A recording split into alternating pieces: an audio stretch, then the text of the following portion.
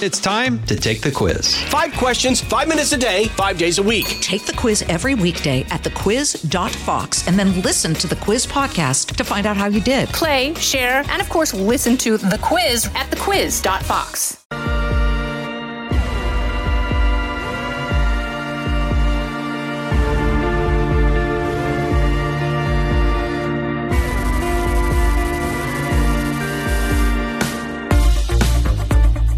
Welcome to this episode of Kennedy Saves the World, and today we are going to acknowledge that dogs save the world. They are the finest people that we know, and it is only right to celebrate them with the biggest dog show in the world, and that is the Westminster Show, which what is the proper name for it? Joining me today to talk all things dogs, because he is a Westminster Best in Show judge.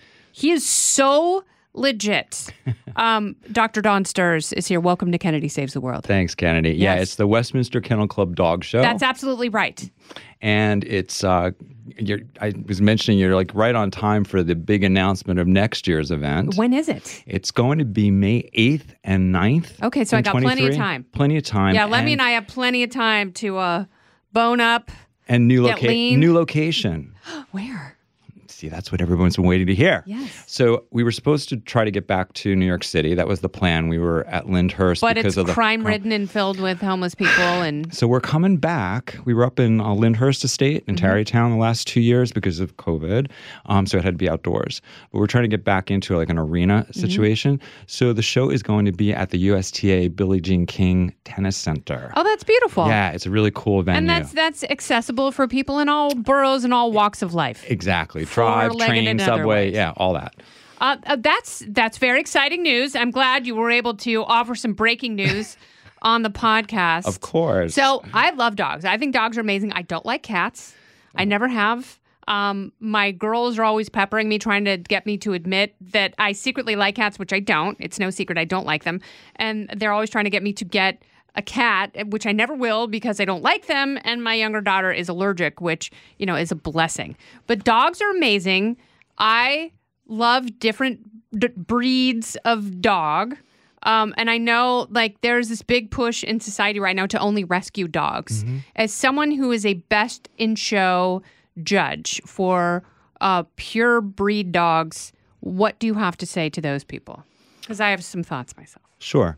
Well, obviously, I support the preservation breeders who breed dogs with purpose, with a real focus on health and temperament and breed characteristics. Exactly right. They're not trying to overbreed these dogs or No. breed dogs with hip problems and breathing problems.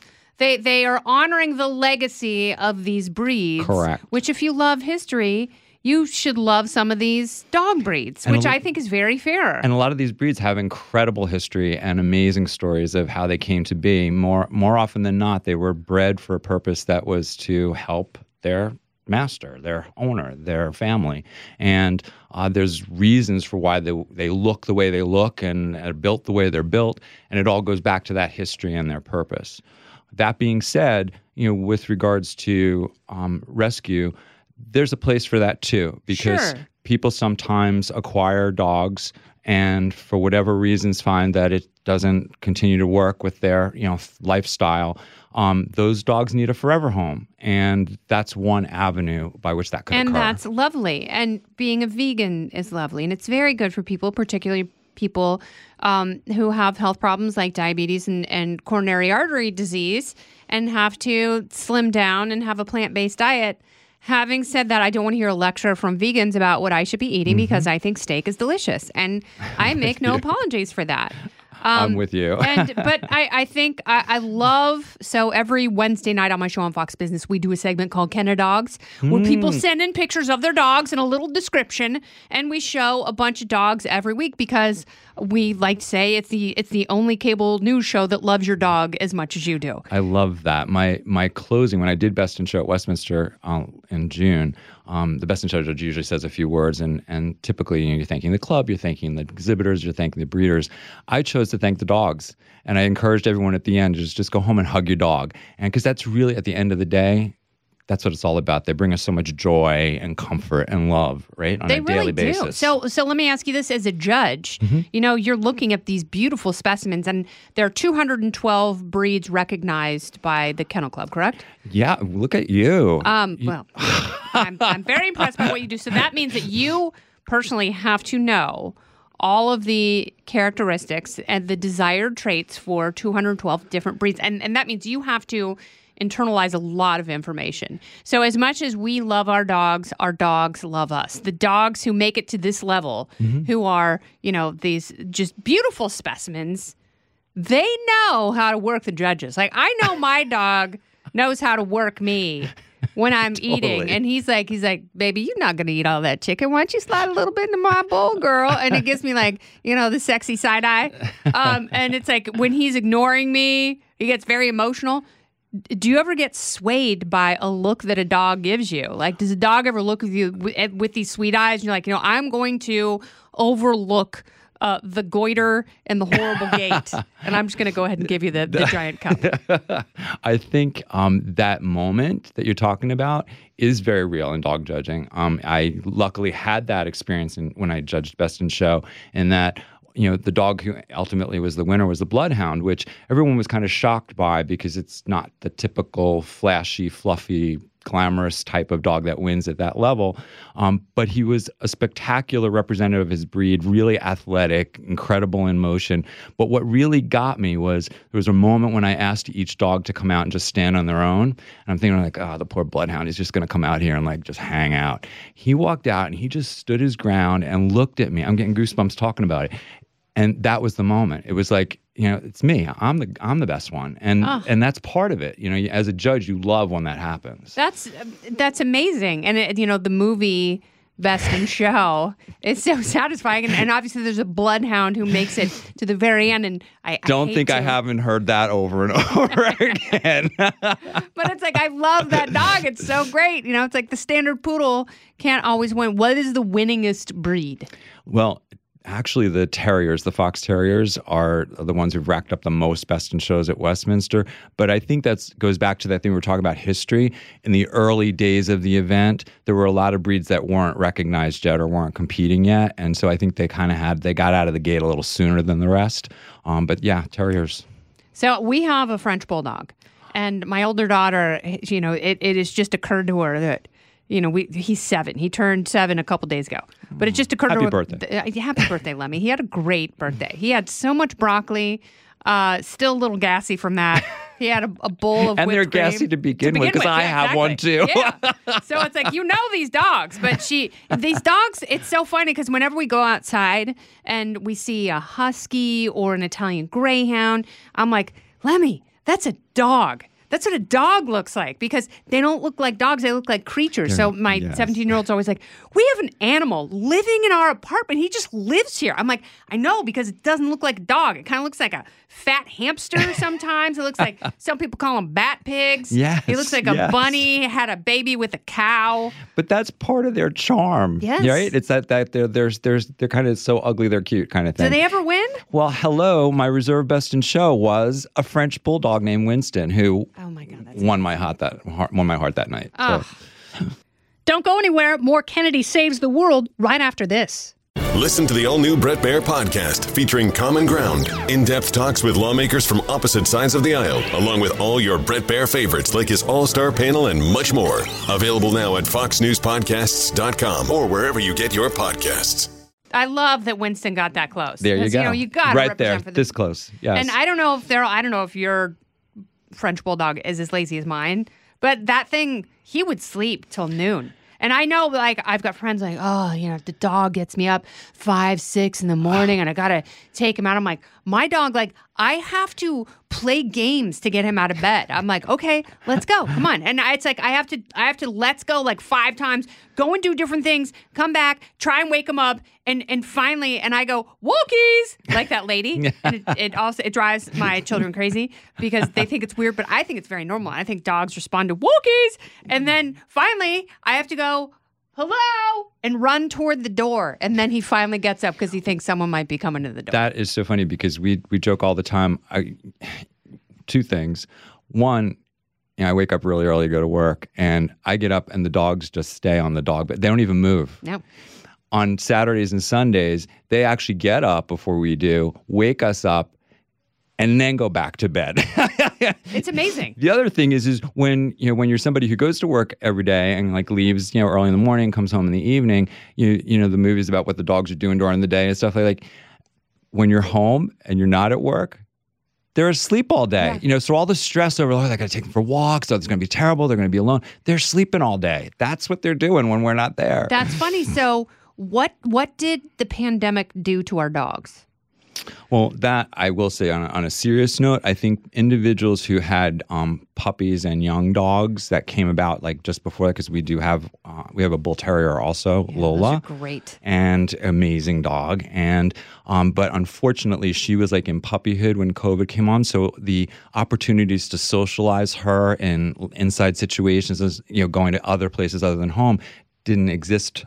And so it kind of, I think, thwarted a little bit her socialization and her confidence. And people at the dog shows in particular will talk about COVID puppies because they never got the opportunity for those early puppy experiences that show dogs typically have. Yeah, and in big cities, we have doggy daycare.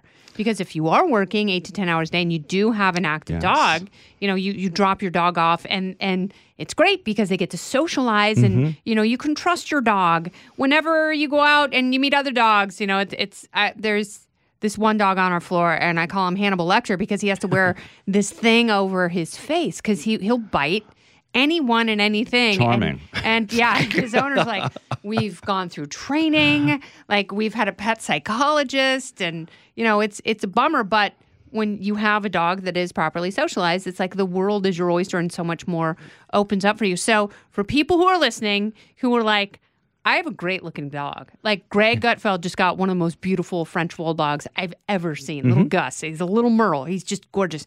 So for people who are listening who've never gotten into it, how do they get into, showing their dog? Yeah. So I would say the first thing you would do is go online, check out the American Kennel Club website, akc.org, and there's tons of information there. And I think what's wonderful is that there are so many venues people can get involved in. There's obviously confirmation, like we're talking about with Westminster, but Westminster also sponsors an agility competition, an obedience competition, and those are really fun because they're an active, kind of situation where the dogs are learning skills and the family's involved and it's great for kids. Children can compete in junior showmanship. There's lure coursing. There's Fast Cat, which is really weird, right? It's a dog event. It's coursing aptitude test, but they use the acronym CAT. Oh, that's funny. It's really strange. But it's basically a straightaway running thing, and they time the dogs and how fast they go. And cool. so even a French bulldog can get out there and run with a greyhound. I don't know, man. I saw, so I don't know what it's called, where they have like the hoops and the tubes and that's the agility, cones. Kennedy. So I saw an English bulldog just rip up that course. It was amazing. I mean, this dog was so athletic and incredible. I had an English bulldog years ago, and she was not like that.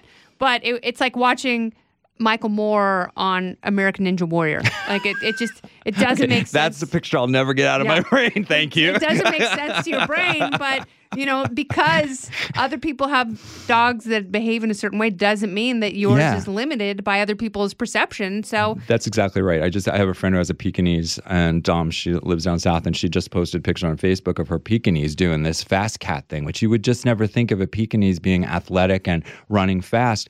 This dog was tearing it up. Wow. And so it's a lot of times it's a combination, I think, of physical build. But also health factors, right? Like things we're talking about with French bulldogs or Pekingese breeds that can have breathing problems. Breeders pay attention to that. They don't breed dogs who have presented with those issues. They take, they're not included in the plan. No, puppy mills are bad. Different story. Good breeders will do whatever they can to make sure that, the relatives of the dogs that they breed and adore are in the best shape they possibly can be. And, it's like when you're buying a dog, shouldn't you always ask to see the parents? And yeah, I mean, you want to ask questions like that, right? See mom, see dad. Talk about health clearances. Different breeds have different genetically related health issues, and you want to know that breeder tested those dogs that were being bred for those types of situations. I think it's great to be able to interact with the parents or other puppies that these breeders have bred, right, that they've run on, kept, for themselves. So you can see temperament, you can see how they socialize with other dogs, see how they socialize with people, and take your time. Dogs are not an impulse buy. That's probably the most important message to get out there is, a dog is forever, should be forever. And so a dog is never a good idea as an impulse buy. It's never great as a Christmas gift. No. That's the worst time. Don't do it. Yes, especially when 101 Dalmatians comes out, because Dalmatians, they're not cuddly dogs. Like if you've made the decision you're going to buy a puppy, put a picture in a box as a gift and then get the puppy after the holidays. It's much, much better time. That is such a good idea. I love that for anything. There you go. Because a lot of times people just forget and you save so much money. Okay, so I know Fred Willard joked about it as a commentator on Best in Show, but has any dog ever soiled the ring when you were there? Yeah. It's a kind of a normal... Is it an automatic disqualification or is it like... No. I think we all kind of, sympathize with the situation, especially those of us who've actually shown dogs and competed. And I've been doing this my whole life. Yes, you were a junior champion. Yeah, like back in the Stone Age. But they... You actually showed... They didn't even invent dogs yet. You just had little rocks. It was rocks, yes. No, he's not old at all. He looks like a young Mark Messier. For those of you playing along. Wow, thanks, Kennedy. Yeah. So yeah, I think it's one of those situations where you can pursue this in any way you want. There's a lot, all kinds of activities out there. Junior showmanship. I started doing that when I was 8 years old, and here I am now, Best in Show judge at Westminster. Way to keep your kids occupied and interested, especially if they have an affinity for dogs. Dr. Dawn Sturz, thank you so much for coming and being part of the podcast. You are welcome. I had a great time. And I'm going to, Lemmy will be watching every moment of the Westminster Kennel Club show, and he'll have a little tear in his I'll give eye. you a shout out, Lemmy. Okay, how about that when I'm on air? I'll poke him. I'll be like, buddy, wake up. There he is. There's your bro. All right, Don, thank you so much. Thank you. This has been Kennedy Saves the World. I'm Kennedy. For more podcasts from my friends at Fox, you can go to foxnewspodcast.com. You can subscribe to this podcast on Apple Podcasts, Spotify, or wherever you listen. Listen ad-free with a Fox News Podcast Plus subscription on Apple Podcasts, and Amazon Prime members can listen to this show ad-free on the Amazon Music app. Oh, go ahead and leave me a review while you're there. I'd love to hear what you have to say. You've been listening to Kennedy Saves the World on the Fox News Podcast Network. Kudlow on Fox Business is now on the go for podcast fans. Get key interviews with the biggest business newsmakers of the day. The Kudlow podcast will be available on the go after the show every weekday at foxbusinesspodcasts.com or wherever you download your favorite podcasts.